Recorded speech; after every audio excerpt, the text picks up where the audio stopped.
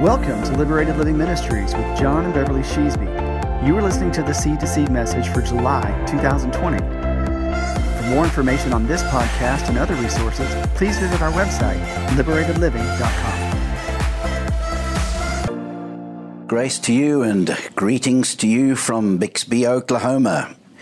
Well, it's the 1st of July. I intended to do a message in June, but I had my message all planned. I've got it all written out, but every day I'd ask the Lord, is this the day to preach it? And there was just no yes in my spirit. And so it's been delayed. And then this morning, Bev and I were talking, and I began to understand why. God has something else for me to share ahead of what I was going to share this month. I was going to talk in the series on know who you are and authority. I was going to speak about plundering the enemy's goods, and I will preach that message, but because of current events and because of things that have been said and are being said and what I'm hearing and people are contacting us, I felt that the Lord wanted me to go in another direction, which really does fit in with the whole subject of know who you are and our authority. Because as I've stressed with you before in knowing who you are, the issue is simply this, that where do you see yourself positioned? I woke up the other morning, 2 mornings ago, singing the song, I have decided to follow Jesus. I have decided to follow Jesus. Well, the second verse says, the world behind me, the cross before me. And when I sang that, I thought, that's wrong. The world behind me, the throne before me. Because as I stressed a few months ago in John G. Lake's teaching, we have stopped at the cross and we haven't gone through the resurrection and the ascension to the throne because we are not at the cross. We are seated together with him in heavenly places. We are enthroned with Jesus far above, Paul says in Ephesians 1, all principalities and powers.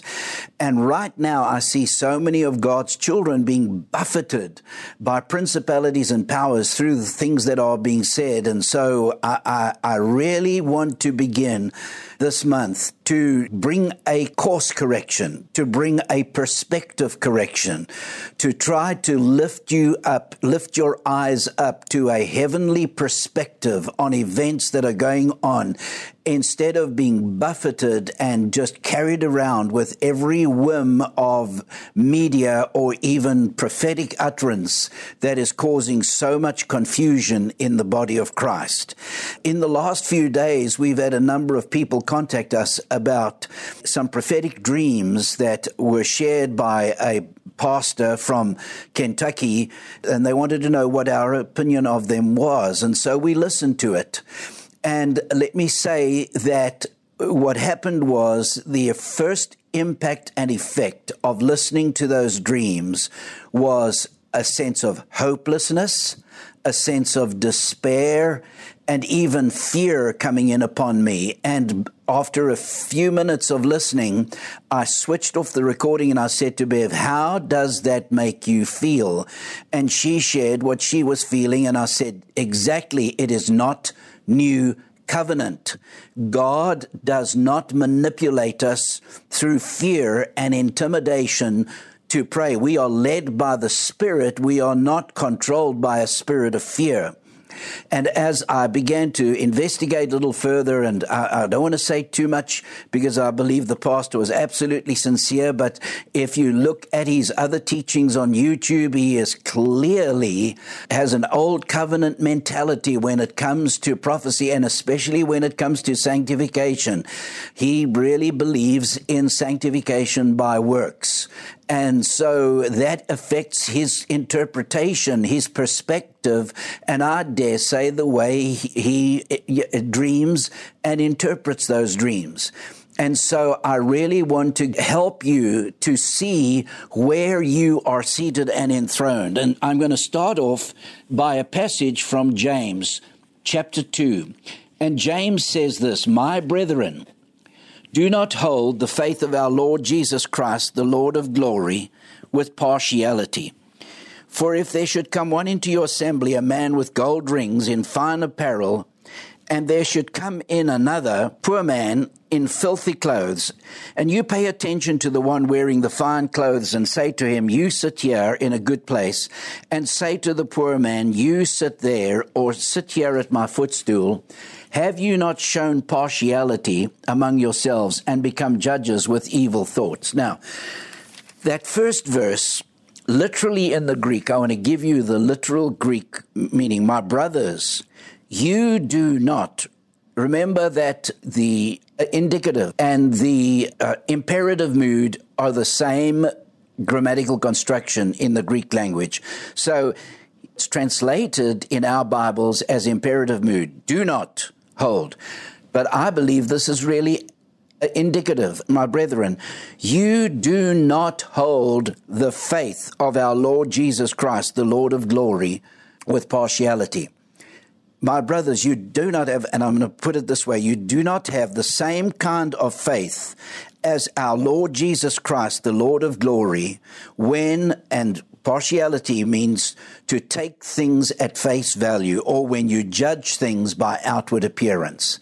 And he gives such a clear illustration of that it leaves you no doubt as to what he's implying. Because he talks about a rich man coming into the assembly and a poor man in filthy rags coming into the assembly. And our tendency would be to treat the rich man with honor and the poor man with disdain, simply by their appearance. Okay? In other words, we're judging from the outward appearance. And he said, if you do that, he says, have you not shown partiality, or to take face, to judge things from external appearance among yourselves, and become judges with evil thoughts? Evil simply means faulty. When I look at things from an external perspective and judge things by what I see in the natural, I have got evil thoughts. I have got faulty thoughts. I'm going to come to a wrong and a faulty conclusion because I'm looking at things by how they appear externally. I want to read this to you. In 2 Corinthians chapter 10, Paul says, now I, Paul, myself, am pleading with you by the meekness and gentleness of Christ, who in presence am lowly among you, but being absent am bold toward you. Now, his physical presence, he was gentle and lowly, but when he was absent, they said, you're bold. That's what the accusation was that he had spoken about earlier in the chapter. They said, well, when you're away from us, you're bold, but when you're in our presence, you're humble and you're meek and so on. But he said, I beg you that when I am present, I may not be bold with that confidence by which I intend to be bold against some who think of us as if we walked according to the flesh. In other words, people looked at Paul's external appearance and measured him by the external appearance and judged him by the external appearance. And that is always so dangerous. And he says this, for though we walk in the flesh, we do not war according to the flesh. For the weapons of our warfare are not carnal, but mighty in God for pulling down strongholds, casting down arguments or imaginations, and every high thing that exalts itself against the knowledge of God, bringing every thought into captivity to the obedience of Christ, and being ready to punish all disobedience when your obedience is fulfilled. Do you look at things according to the outward appearance? And he goes into a discussion of the externals, and he goes so far as to say, but they measuring themselves by themselves and comparing themselves among themselves are not wise. In other words, if you're looking at things from an external perspective, an earthly perspective, you're going to make wrong judgments. You're looking at things humanly, and that is not who we are. Because, going back to James chapter 1, you do not have the same kind of faith as our Lord Jesus Christ, the Lord of glory, when you judge things by external appearance. What is faith? Hebrews 11 verse 1 says, now faith is the substance of things hoped for, the evidence of things not seen. In other words, faith is the ability to see what is not visible to the human eye, what is not visible to the human mind, something that is spiritually discerned only. And because we are new spiritual creations, we are new creations, we have a capacity to see things spiritually and not naturally. Our biggest problem is this, that we live in a natural world and where we are bombarded by a media that is not just neutral, but has such evil agenda behind so much of what is in the media, on the news, even the entertainment programs that we have. There is an agenda of those who are putting out that programming that if you're not careful, you are being bombarded by that which causes you, which dims your spiritual vision, which clouds your spiritual perception so that you begin to see things from the world's perspective. And what the world wants to do is put fear on you, because when you have fear, you can be controlled.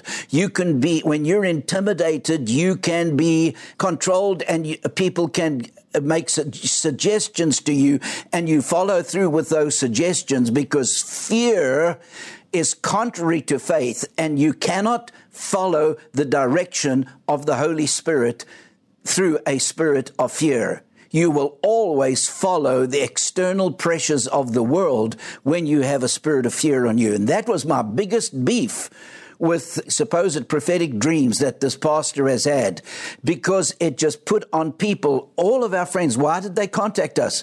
Because they were all afraid, because they heard what he said and fear came all over them, just as it did to Bev and I. The first effect on Bev and I was hopelessness, despair, and fear. And that tells me that it's not God. You know why? Because 1 Corinthians chapter 14 tells us this. Listen to this. But he who prophesies, now he's talking about the spirituals that he's introduced in 1 Corinthians chapter 12. Now that we're in Christ, now that we're in this new covenant reality, now that we are moving no longer under the law, but we're in grace, and we're moving by the Holy Spirit, he goes into the spiritual manifestations in the assembly, operating in the assembly, speaking in tongues and so on, and prophecy. And this is what he says about new covenant prophecy. He who prophesies speaks edification and exhortation and comfort to men. So a new covenant prophet, when he prophesies, you feel edified, or you feel built up, you feel strengthened. The second thing he does, he exhorts. He encourages you. He animates you. He puts zeal within you. There's exhortation within you. And the third thing is he comforts you. New Testament prophecy will always edify, exhort, and comfort. If it doesn't do that, it's old covenant prophecy, and it's according to the old covenant. I've said this before and I'll teach it again. The old covenant relied upon the obedience of the people for the blessing of God to come upon his people. It was up to the people. The soul that does these things shall live by them, was the dictate of the law. And so the role of the prophet under the old covenant was to remind the people of what God had said, to exhort them to obey what God had said, and in order to promote correct behavior, the Old Testament prophet would use promises and threats. Threats of what God would do if they didn't obey, and rewards that they would receive if they did obey. That was the old covenant prophet. He prophesied according to the covenant that was in place. It was a covenant of law, a covenant of works. It required works and obedience on the part of the people. We're living under a new covenant. It's a covenant of promise.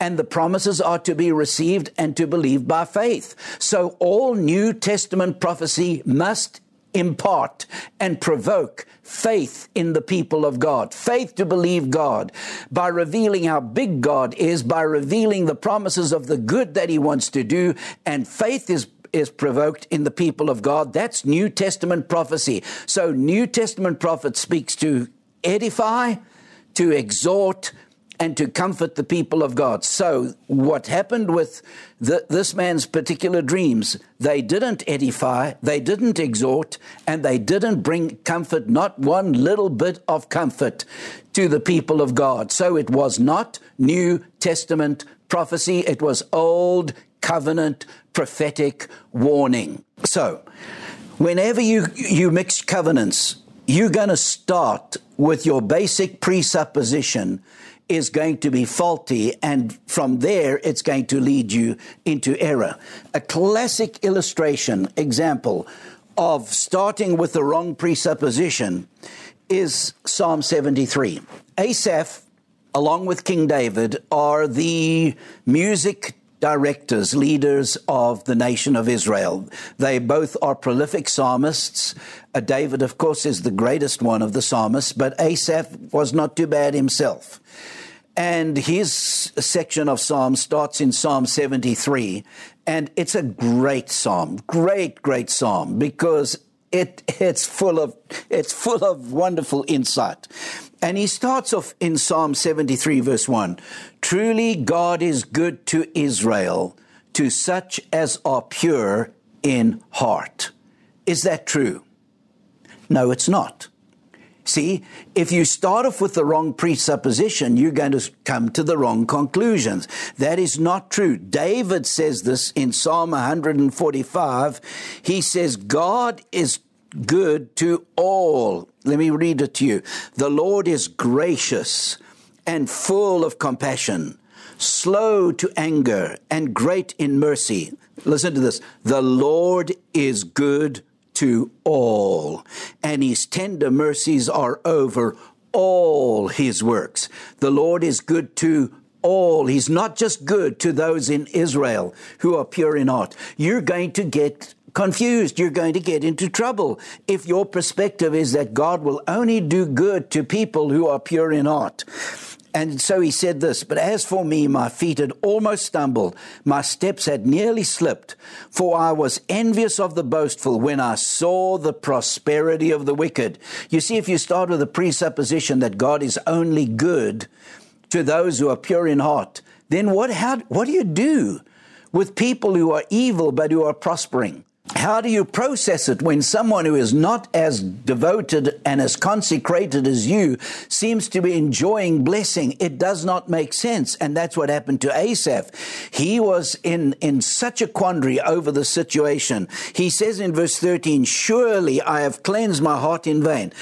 He gets to the place, he's so discouraged, he's so depressed by what he's thought as he looks at the prosperity of the wicked. He said, why have I even tried to keep myself clean?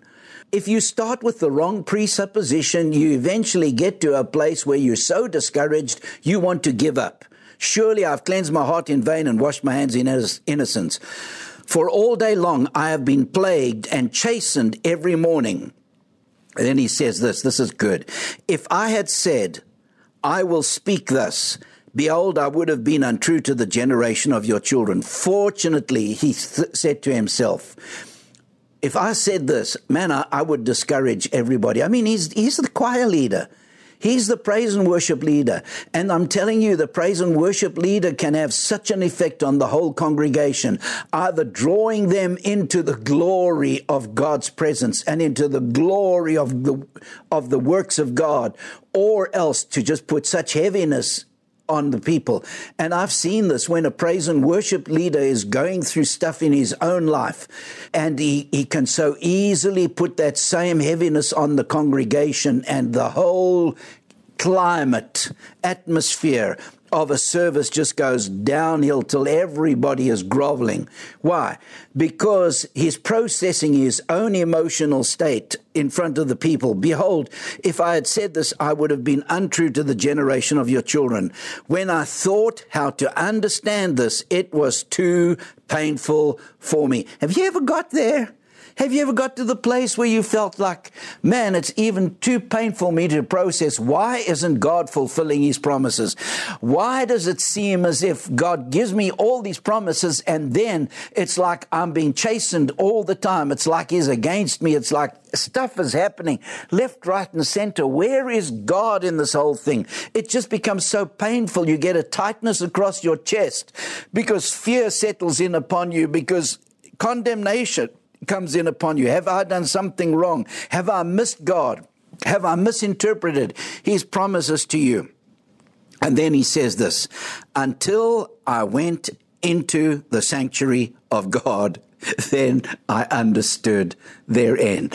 You see, when you get into the presence of God, you can restore your eternal perspective on things. When you get into his presence, it's like your eyesight becomes attuned to the way things heaven sees, that you get a heavenly perspective on things instead of seeing things as man sees them. I'll never forget, and I'm going to use her name, Colleen Fouché, who, a friend of ours in the Dallas-Fort Worth area. Her husband, Tony, had a serious accident one lunchtime, returning from lunch to work. And the police arrived at her door. And Colleen just said, hold it there. And she went to the back room and said, Lord, what is this? And the Lord let her know that they were going to give her bad news about Tony. But he told her immediately that everything was going to be okay.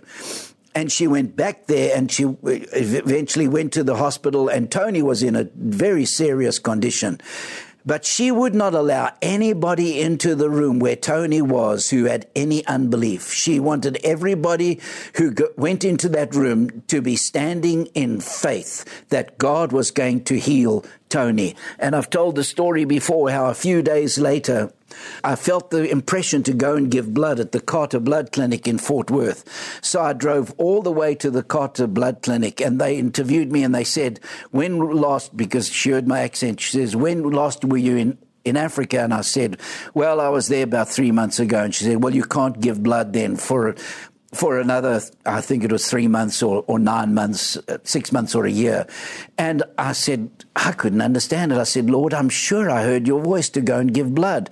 And so I drove back out to the mid-cities to Emmaus Road Ministry School, where Bev and I were both teaching, and there was a birthday that we were celebrating. And so I went back there, and we enjoyed the party, and then the Holy Spirit said, go to John Peter Smith Hospital and go and release life into Tony right now. And so, I mean, you know, the doctor said he wouldn't regain his eyesight. His one eye had been bashed, and he had head injuries and so on. And I went, and the Lord gave me a picture of me standing at the head of his bed and just laying hands on him and releasing life into Tony. And I did what I had seen in the Spirit. Now, if you look at things in the natural, you could look and you say, it's hopeless. It's hopeless. His head is so beat up. The doctors were saying he'll be a cabbage for life if he survives, etc., etc. But I went and I released life into him, and today Tony is alive and he's well. It's so imperative that you see heaven's perspective. You hear from heaven, get God's word, instead of like Asaph, starting with the wrong presupposition. God is not just good to those in Israel and to those who are impure in heart. He is good to all. He's good to all nations. He's good to all people, because that's his nature. He's such a good God. He's such a loving God. He's so full of mercy.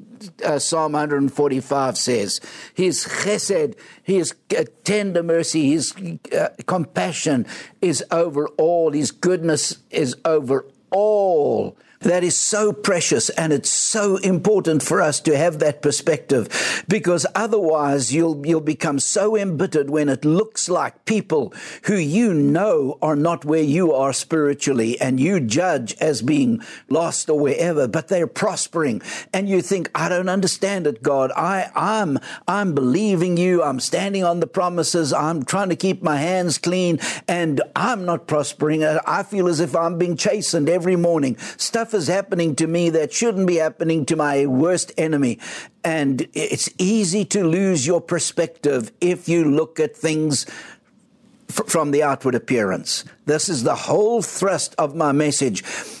You cannot walk in the authority of heaven over things on earth if you have a perspective on things of earth that is not in harmony with heaven's perspective, because you're going to look at the impossibility of the situation and you're going to be overwhelmed and intimidated by the situation, and you're going to misinterpret the purposes of God by what you see with your eyes and what you hear with your ears and your natural senses tell you. The classic illustration of this is the prophet Isaiah. In Isaiah chapter 5, Isaiah starts off in chapter 5 and he sings a song. He says, "Now let me sing to my well-beloved a song of my beloved regarding his vineyard." And because the vineyard is Israel. "My well-beloved has a vineyard on a very fruitful hill. He dug it up, cleared out its stones, and planted it with the choicest vine. He built a tower in its midst, and also made a winepress in it. So he expected it to bring forth good grapes, and it brought forth wild grapes. And now, O inhabitants of Jerusalem and men of Judah, judge, please, between me and my vineyard. What more could have been done to my vineyard that I have not done in it? Why then, when I expected it to bring forth good grapes, did it bring forth wild grapes? And now, please, let me tell you what I will do to my vineyard. I will take away its hedge, and it shall be burned, and break down its wall, and it shall be trampled down. I will lay it waste. It shall not be pruned or dug, but there shall come up briars and thorns. I will also command the clouds that they rain no rain on it. For the vineyard of the Lord of hosts is the house of Israel, and the men of Judah are his pleasant plant. He looked for justice, and behold oppression, for righteousness, but behold a cry for help." Now, is that a true prophetic picture? It is, because the rest of the prophecy of Isaiah is the unveiling of that. God had done so much for Israel and for Judah, and instead of them producing good fruit, there was bad fruit. But then Isaiah does this. He goes into a rant of woes against different classes of people. Woe to those who join house to house, that add field to field, till there is no place where they may dwell alone in the midst of the land. In other words, the rich who were just buying up properties and consuming properties and so on. And then woe to those who rise early in the morning, that they may follow intoxicating drink, who continue until night. And so those who were bent on pleasure. Verse 18, woe to those who draw iniquity with cords of vanity, and sin as if with a cart rope, that say, let him make speed and hasten his work, that we may see it, and let the counsel of the Holy One of Israel draw near and come, that we may know it. In other words, they're full of unbelief. They say, okay, we want to see it. And then woe to those who call evil good and good evil. Woe to those who are wise in their own eyes. Woe to men mighty at drinking wine. Woe to men valiant mixing intoxicating drinks. In other words, he looks at the condition of the nation, and it's all woe, woe, woe, woe. Now, is it an accurate assessment of how things are in the natural? Totally. That's what Israel looks like. All kinds of sin abounding in the nation of Israel. But then Isaiah 6 verse 1 happens.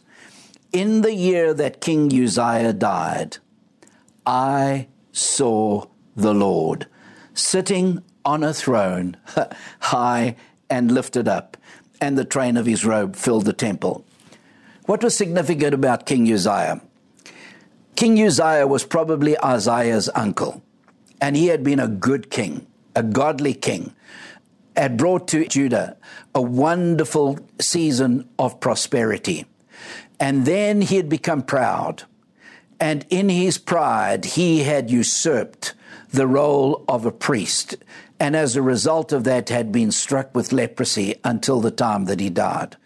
But when he died, because the Judah had been in peace. His had been a good reign, and it had been a prosperous time for the nation. When he died, it left a leadership vacuum within the nation. And I'm sure Isaiah, along with many others, were thinking, what's going to happen to the nation now? And so that is why he has this revelation of the Lord high and lifted up, sitting on a throne. I want you to see today, and I want you, as you hear this word this month, to recognize that our hope is not in a political solution coming from Washington, D.C., or from anywhere else. And what happens in Washington doesn't affect one little bit the fact that God is on the throne. There was a vacuum of leadership in Judah, but that didn't change the fact that the Lord was on his throne, high and lifted up, and his train, his robe, the train of his robe filled the temple. Above it stood seraphim. Each one had 6 wings. With 2 he covered his face, with 2 he covered his feet, and with 2 he flew. And one cried to another and said, Holy, holy, holy is the Lord of hosts. The whole earth is going to hell in a handbasket. Is that what they said? No, they said, Holy, holy, holy is the Lord of hosts. The whole earth is full of his glory. See, that's the perspective of heaven. Isaiah is looking at the situation in the natural, and he's saying, this nation is in deep trouble. We have got iniquity abounding. I mean, the rich are getting richer, the poor are getting poorer. People are just bent on they're consuming alcohol and strong drink. They're calling evil good. They're calling good evil. They're full of unbelief, and they're saying, oh, where's God? Let him do what he has promised. We want to see it. Show us the goods. Stop talking, let us see the result. And that's what he's seeing in the nation, and that's what he's speaking. But when he gets into the presence of the Lord, he hears what the seraphim are saying. They're saying, Holy, holy, holy is the Lord of hosts. And the word holy simply means separate. Separate, separate, separate, distinct is the Lord of hosts. The whole earth is full of his glory. You see, he's not like any other earthly ruler.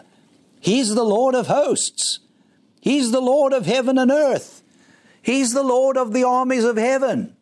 And if you want to know about the armies of heaven, ask Elisha, whose servant looked outside and he saw the army of Syria surrounding Dothan, and he comes in and he says, Alas, alas, my Lord, look at this, look at the armies of Syria.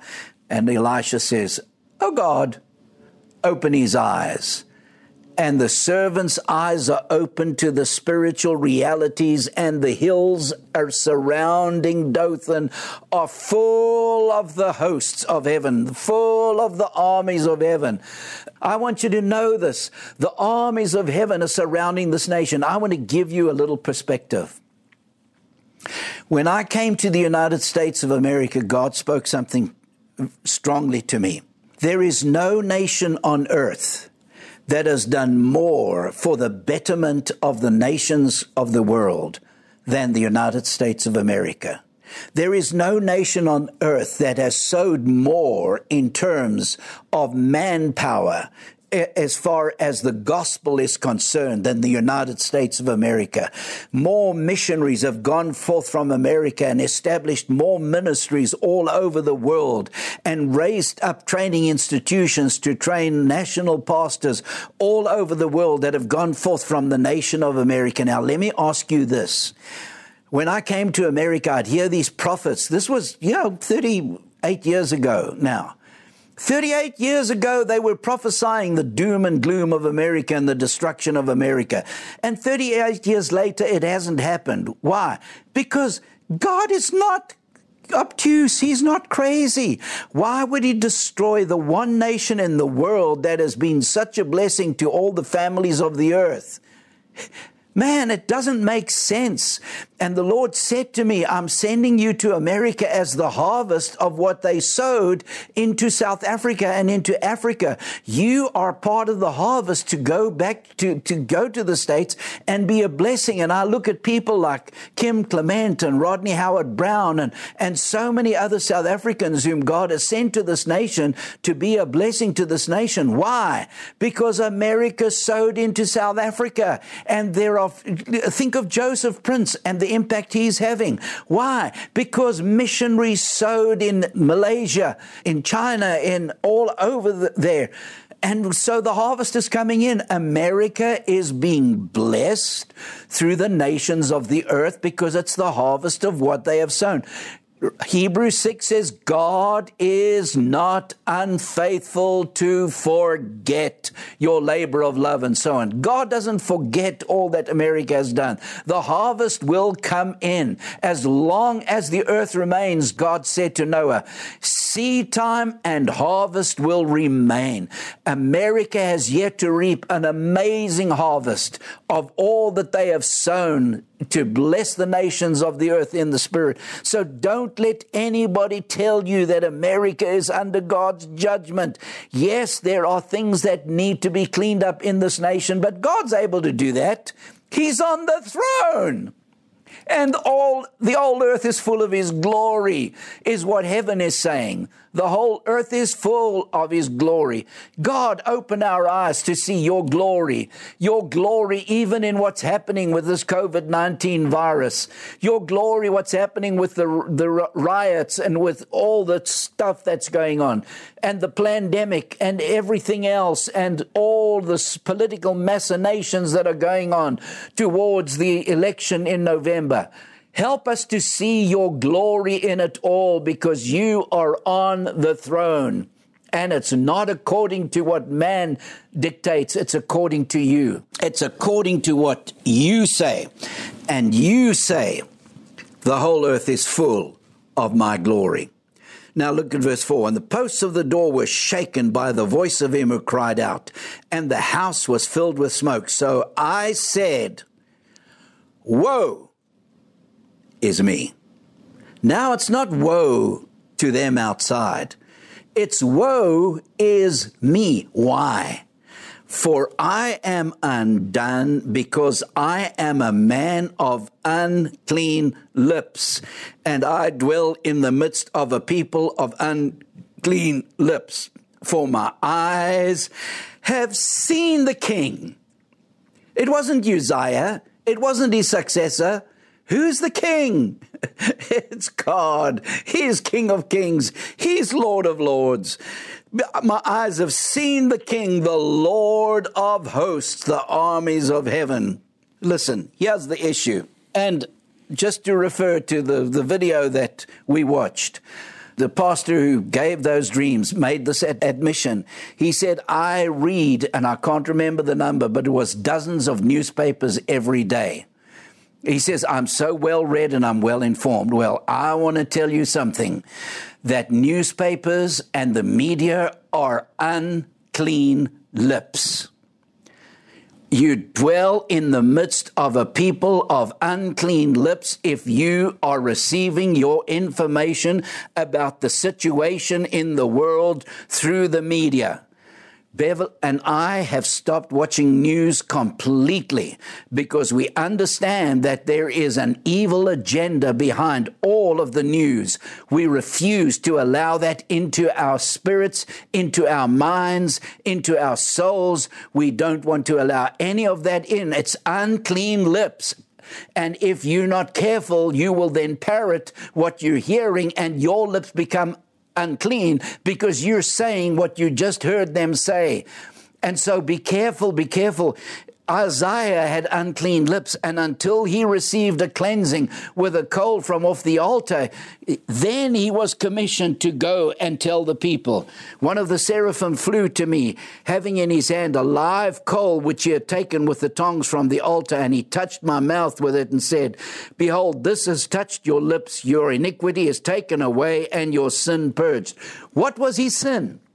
His sin was speaking according to what he saw with his natural eyes, what his natural senses told him.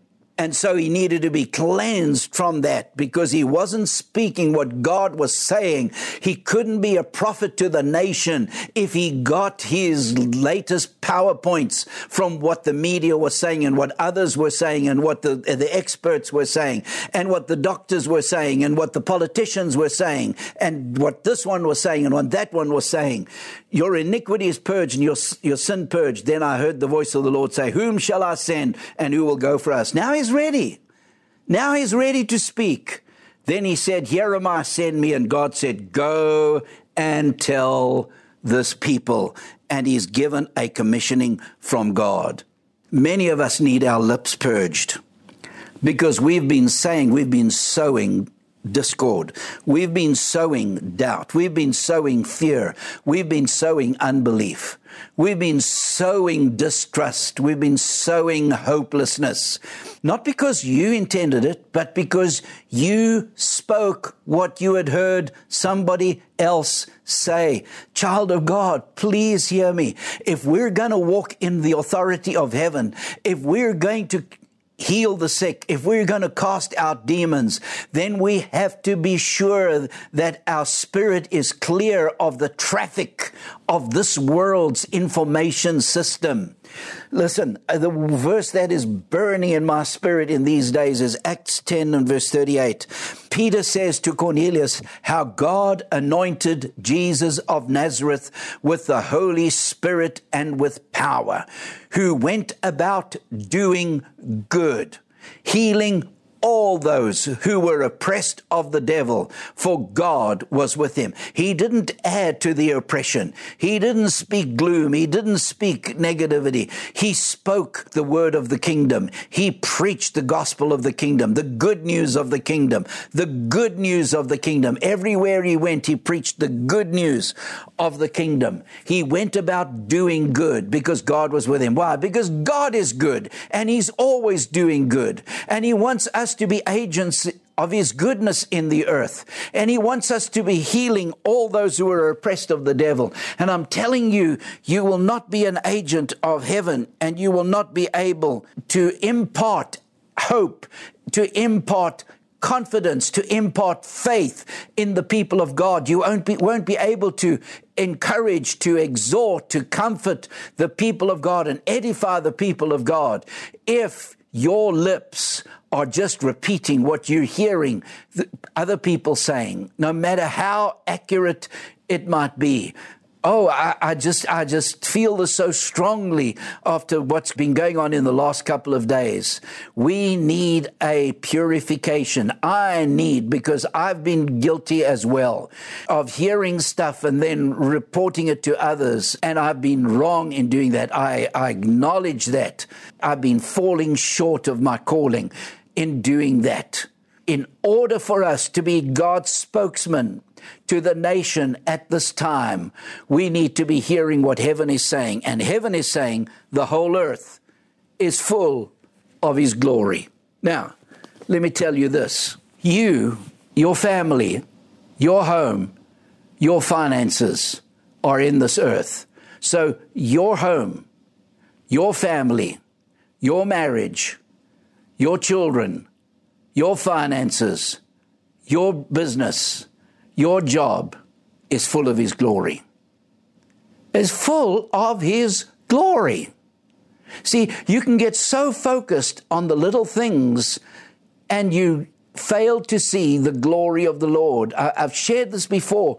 When I would pray for my children and I was tempted to report to God what I saw with my natural eyes, he would remind me that I needed to speak about them as heaven saw them. And so I would pray and I said, thank you, Lord. I see Tracy and Brad standing complete in your presence, clothed with your righteousness, full of your power, full of your anointing, as agents of your kingdom. I see them with wisdom. I see them with your favor upon them. I see them having all their needs met. All the financial needs that they have are met in you. That's how I see them, because that's how you see them.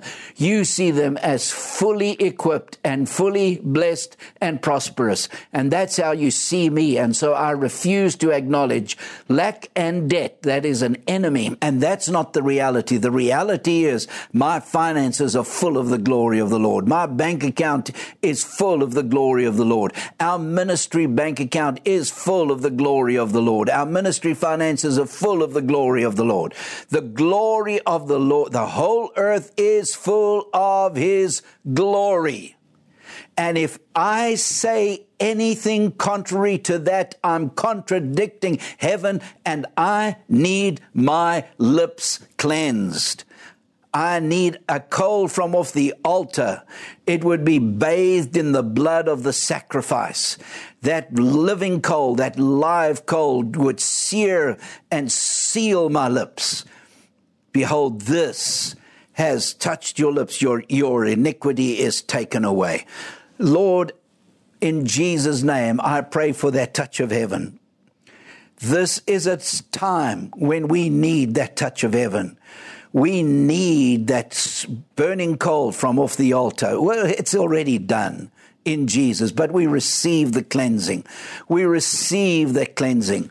Where we have said stuff that has brought fear, where we have spread rumors that have caused others to have fear and anxiety, because they said, well, if John sees it that way, that must be the truth. Lord, I just repent where I have sowed anything other than the whole earth is full of His glory. I declare today the truth of what heaven says. The whole earth is full of His glory.